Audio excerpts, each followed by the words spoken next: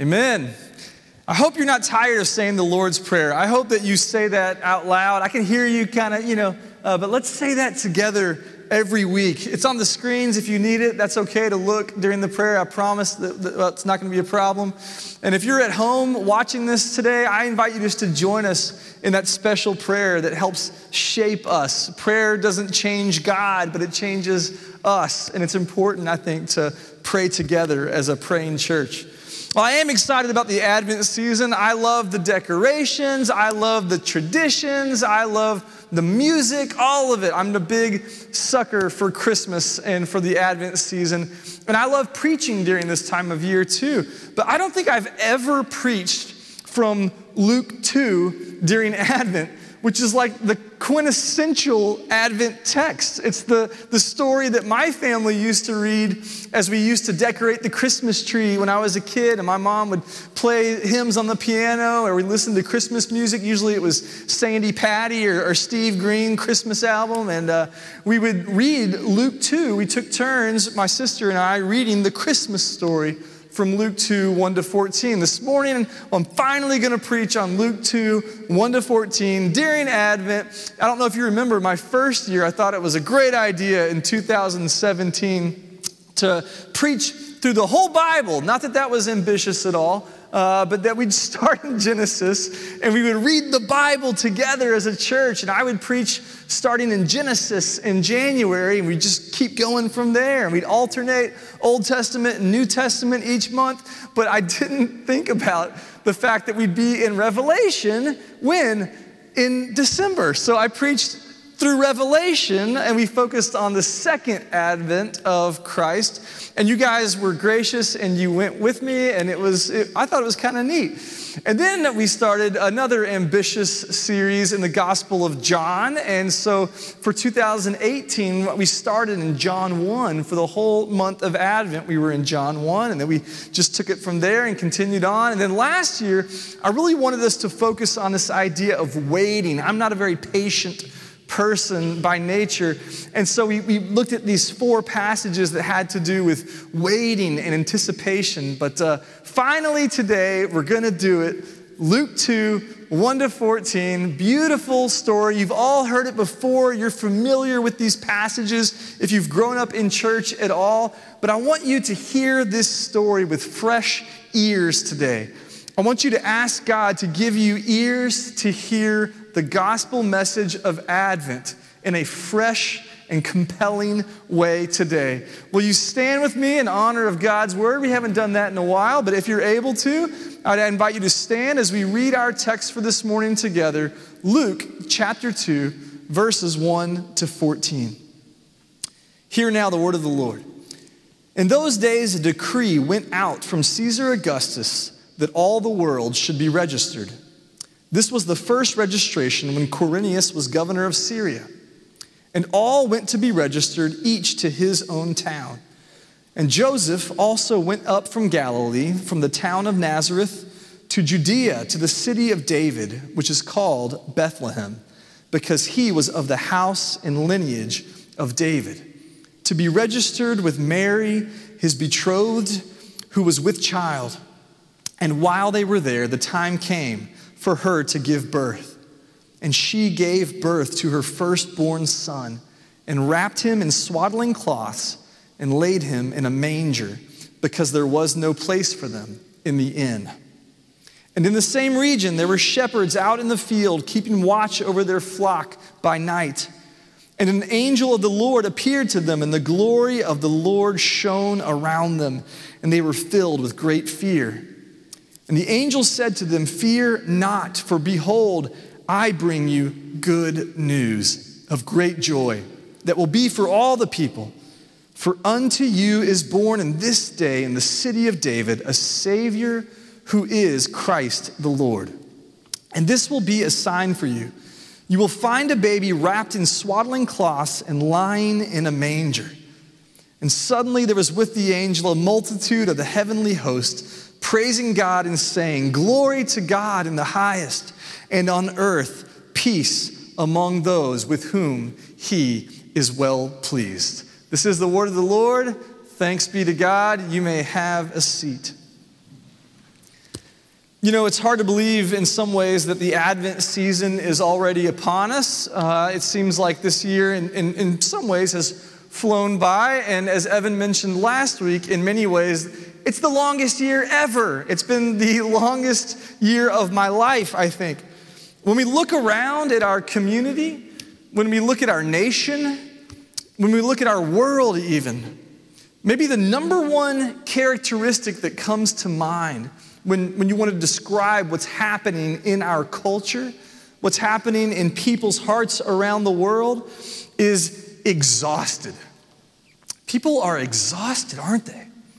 I think people are weary. They're worn down by a pandemic that continues to wreak havoc and to bring death and cause suffering and isolation and loneliness. We had to miss family Thanksgiving. I know a lot of you did this year, the first time in Morgan's life that she didn't spend Thanksgiving with her parents and her brother and sister. We're tired of that. We're also sick of those deep divisions in our culture that are so prominent these days, that have been exposed and exacerbated and exaggerated by the virus, perhaps. These divisions that play out on TV and on the news and on social media, of course, with the kind of vitriol that has become commonplace now, which didn't used to be that way. We're tired of being lonely and being cut off from family and friends and not being able to travel and canceling plans. Ashley Leach told me last week, we were talking about Malta, he canceled a trip to Malta. He was supposed to go to the island where Paul was shipwrecked. He was supposed to go there and he had to cancel it. We're sick and tired of mental health. I have friends who have been suffering from depression and anxiety and addiction. Talk to Eddie and our Celebrate Recovery folks about the rise in addiction and opioids and alcohol and all the things that people are turning to in this season. It's not difficult to see. People are exhausted. They're just sick of it. They're worn out. And you know, I was thinking about what our Advent theme should be this year, and I realized we could all use a great, big, heaping dose of good news. Something that will inspire us and lift our hearts, something that's true, something that matters. Something that is actually really good news. Man, I love to get good news. I love it. I love watching good news, like, you know, when those soldiers come home and they surprise their kid. I love those videos. I love every time that I've seen a soldier come home and even a dog runs to them, you know, and the dog's all happy. And this summer, we decided to do, you know, what everyone does during quarantine, and we got a puppy. We got a puppy for our family. And when we told them, our kids, that we were going to get a dog, this was back in June, I set up my phone and recorded it. And this is what happened here. Take a look.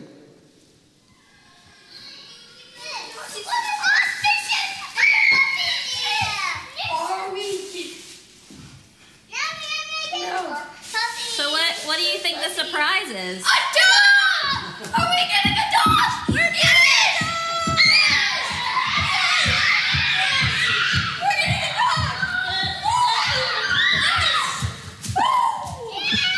What time is it? What is it? Here's some pictures. These are the actual puppies. Is it a golden retriever? It's a golden retriever.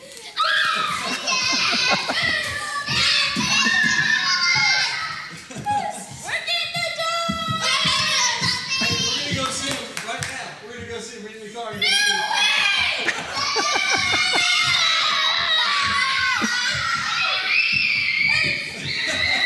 With these, we're gonna play with an actual puppy. We're going to go play with the puppies.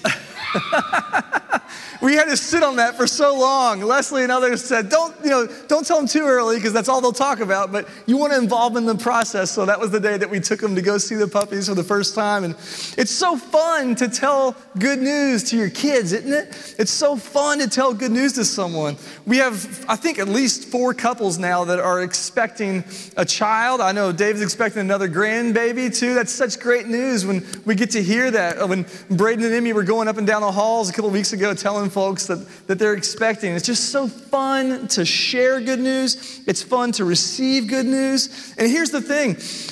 We really need good news right now.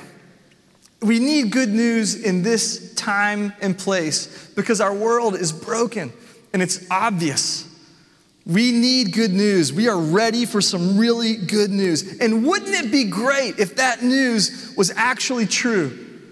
Wouldn't it be great if that news actually brought about change? Wouldn't it be great if that news really mattered at a foundational, life-changing level? We have just that kind of news. As Christians, we know that there's more than just the physical realities of this world around us. We don't live here, we don't exist in this world in the same way that non-believers do because we have something different.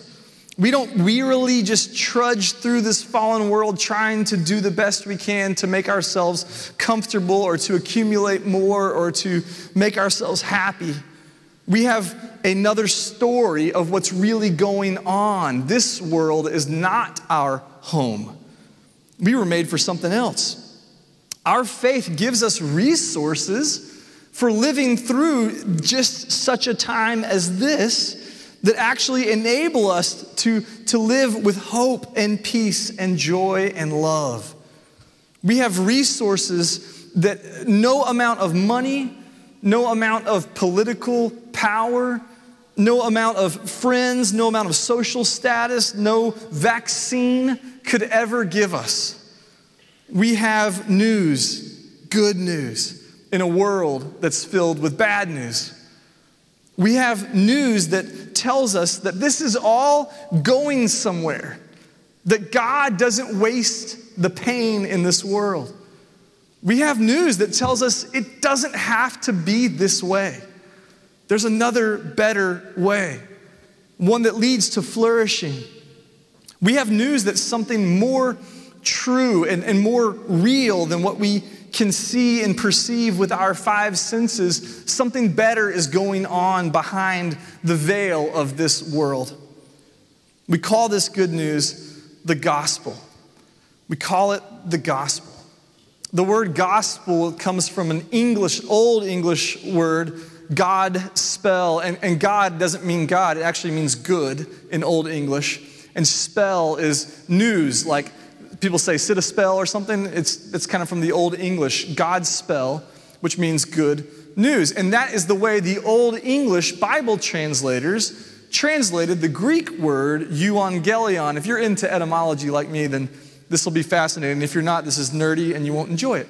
But euangelion is the Greek word for good news. Eu means good, right? Like a euphonium is a good sound, right? Euphoria is a good feeling. A eulogy is a good word about somebody, right? So euangelion, what does angel sound like? Angel, right? Angels were messengers. They were heralds. They proclaimed tidings. They brought news. So angel means message. So literally, euangelion means a good message, good tidings, good news. And the way that was translated into Old English, again, was God's spell. And what was cool was that the Middle English translators, like William Tyndale and some of those awesome guys, they thought that was a pretty cool word and they kept it. And then when you get to King James Version in 1611, they really liked that version too of gospel. So they kept the word gospel in the King James Version. So now it's just part of our language. 98 times in the King James New Testament, the word gospel is used to translate that Greek word euangelion. The word gospel is really a helpful way for us to talk about what is at the core of the Christian faith. The word gospel is kind of a way to summarize what is Christianity all about. What is the central message and theme of the Christian faith? Well, that's what the gospel is. We saw already in our text for today that the angels were heralds, the herald angels who brought a message. They brought good news. And what they brought was the core of the Christian faith. At its base level, Christianity is about the good news that God did not abandon this fallen world, but that he invaded it. He came to rescue it. He didn't leave us to our own devices. He didn't leave the world to be overcome by darkness and sin and death and decay. But out of his great love and out of his perfect wisdom, he forged a rescue plan. He created and enacted a rescue plan to bring it all back. That's good news.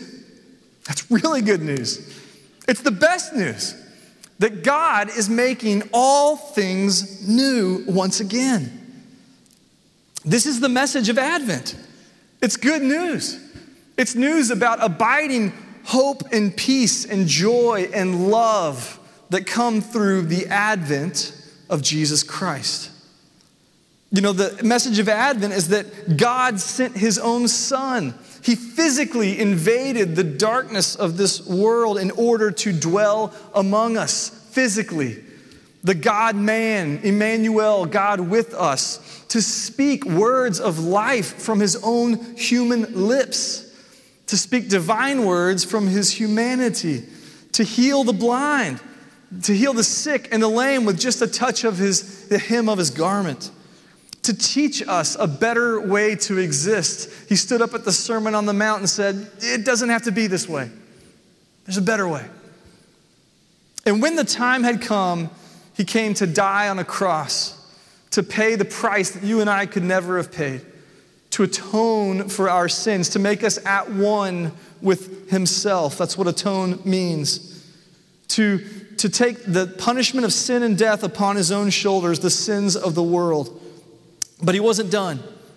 After 3 days, his lungs filled with air again, and his heart began to beat again, and he walked out of the grave, conquering sin and death forever.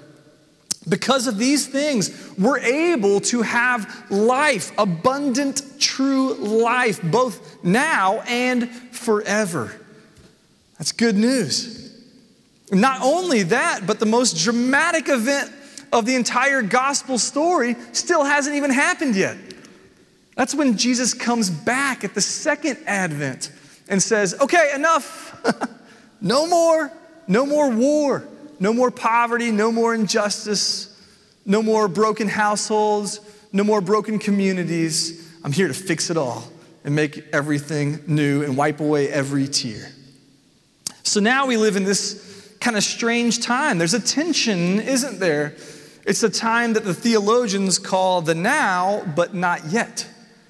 We live in the now. Everything has changed since Jesus showed up at Advent and since he lived among us and since he died and rose again. Everything's different. We have enacted this new era, but we still have pandemics. We still have cancer. We still have poverty and injustice. We still have broken families. We still have all these host of issues that we're dealing with, sicknesses emotionally, mentally, physically, and even spiritually that we're wrestling with in this world. We live in this now but not yet time. Therefore, it's imperative that we hold fast to the core of our faith and hear anew the gospel message this morning, the reality-altering news of a good message in a fresh way. The message that God is good, that he has a plan, and that he's going to get it done.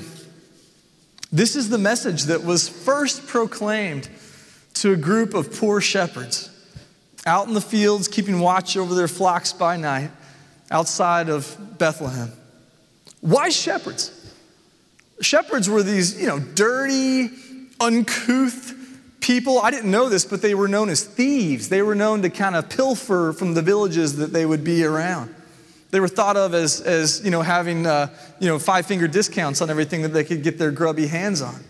In society of Palestine at this time, the bottom of the barrel were lepers, right? They were the absolute worst. And just above lepers were shepherds. They were considered outcasts.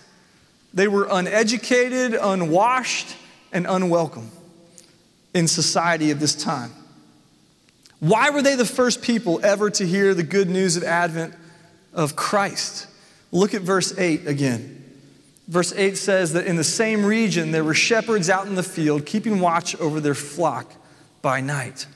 Why did God choose these shepherds? Because they're humble. Humility is at the core of this story. The humble shepherds are out there in the middle of the night, just like they'd done 1,000 times before, when all of a sudden the night sky becomes daylight. It becomes brighter than daylight. The glory of God overcomes the physical reality of nighttime and drives the darkness completely from the sky. Why did God choose this again? Well, good news isn't good unless people know they need it. Good news isn't good news for people who don't think they need it. For people who've done well in life and have achieved social status and worldly gain and some measure of physical comfort in this world, they often have a hard time receiving the gospel for the good news that it actually is. The shepherds remind us of that reality. We would do well to remember our own desperate situation, that we are in the same sinking boat of sin and helpless and hopeless apart from the gospel of Jesus Christ as anyone else. The gospel is the great leveler. We may all be a little too comfortable to hear the gospel in the way that it was meant to be received as really, really good news. If I say the gospel is good news and you kind of roll your eyes like, yeah, I've heard that before, then you may be too comfortable. You may not understand your own desperate need and what the gospel really means. In 1 Corinthians chapter 1, verse 26, Paul was driving this point home. For consider your calling, brothers and sisters. Not many of you were wise according to worldly standards. Not many of you were powerful. Not many of you were noble birth. But God chose what is foolish in the world to shame the wise. God chose what is weak in the world to shame the strong. God chose what is low and despised in the world, even things that are not, to bring to nothing things that are, so that no human being might boast in the presence of God. Tim Keller says the gospel is this, that God is greater than we could ever imagine, and that we are more broken and flawed and desperate than we could ever imagine. That we are more hopeless and more desperately flawed than we ever could have dreamed, but at the same time, God's greatness and His love and His mercy and His grace is so loving that He loves us more than we ever dared to hope or dream. That's the gospel. We need to remember that. So what did the angels say to the frightened shepherds? What was the message, the good news that they proclaimed? Look at verse 10. The angel said to them, "Fear not, for behold, I bring you good news." That's the word euangelion. I gospel to you. It's a verb form. Euangelizomai is what it is in Greek. It's one word. I bring you good news. I gospel is what that means. Good news of great joy. Remember in verse 9, it said that they had great fear. Luke's making a point. They move from great fear. The angel says, no. No great fear, great joy. Stop being so scared and receive this is great joy that will be for all the people. The gospel, again, in Jesus Christ, there is no Jew or Greek, slave or free, male or female, but all are one in Christ. All are welcome. All are made in God's image. This is an important message that the gospel is for all people. Verse 10 is the message, the first part that the angels say. And it's good news. The verbal form, euangelizomai, is good news. So the angels see the shepherds full of great fear, and they proceed to preach to them, to proclaim to them a gospel instead. And again, if this is for all the people, some of you out there, I keep talking to folks who say, God could never forgive me for what I've done.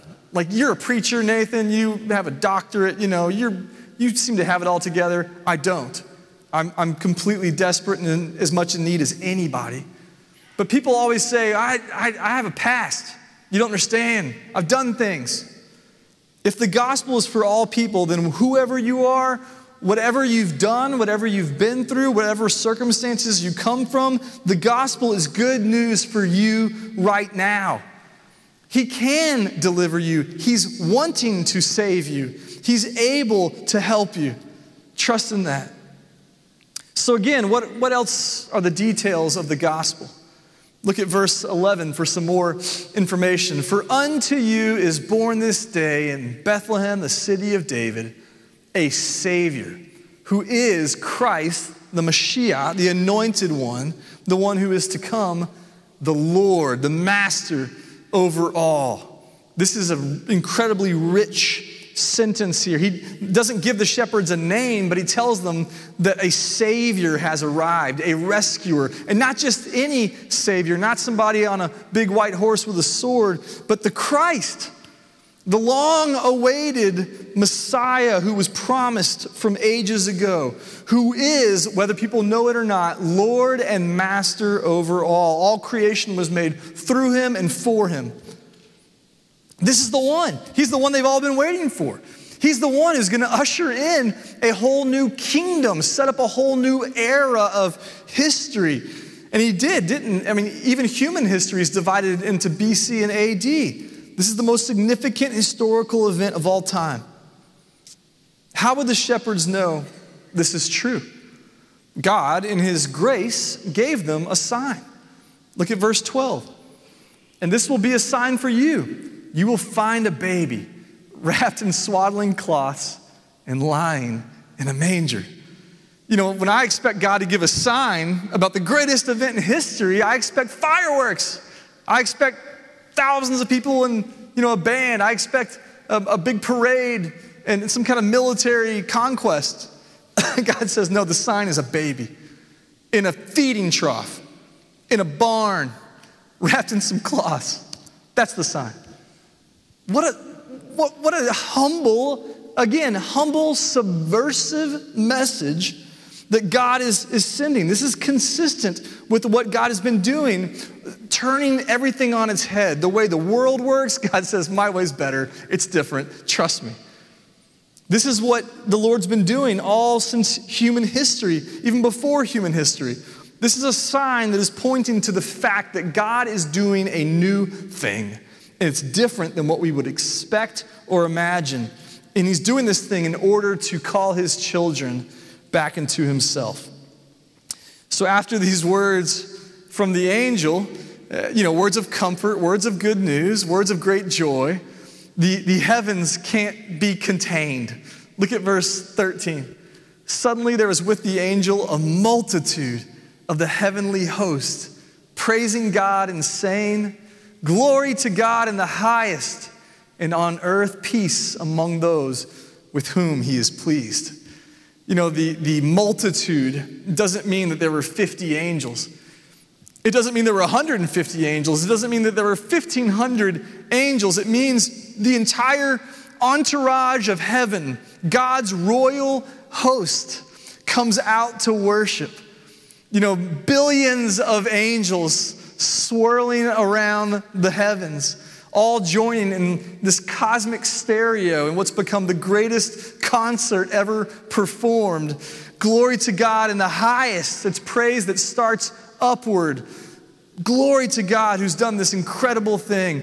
And then it moves outward and in peace on earth with those on whom his great grace has been shown and fallen. I love this idea that this is the greatest concert ever, but it's not actually. This happened before. At the creation of the world, we're told in Job chapter 38, verse 7, the morning stars, we just sang in one of the hymns, said the morning stars, that's angels that praised. They all sang together, and all the sons of God shouted for joy. Well, here's the second time this happens. At the greatest creation of all time, the creation of the God-man, the creation of the Messiah, God's own Son put on flesh. And at that creation, the heavens burst. And the angel's song here is instructive for us. The angel's song is an invitation for us to join in the song that they sing. God's brought about the birth of his son on earth, and that act has brought us peace with God, with each other, and even with ourselves. The Advent message of this passage should make us sing year-round, even in the midst of a pandemic. The worship, again, that we glorify God upward and then outward as well, that on earth peace has come. Peace and wholeness and well-being, atonement, oneness for those on whom his favor has fallen. It's for those who've been favored by God's amazing grace, which is those of us who are here today, those of us who've been called according to his purpose. It's a gospel proclamation. Peace on earth fits in with what God's been doing ever since the fall of creation in Genesis 3. He's bringing shalom, which is more than peace, right? It's peace and prosperity. It's flourishing and thriving. It's peace with justice. It's universal healing and hope for the nations. That's the message that we see in the Old Testament. The reign and rule of God would come to earth as it is in heaven. We see that in places like Isaiah 52, verse 7. How beautiful upon the mountains are the feet of him who brings good news, gospel. This was written 600 years at least before Christ. The one who publishes peace. That's the word shalom.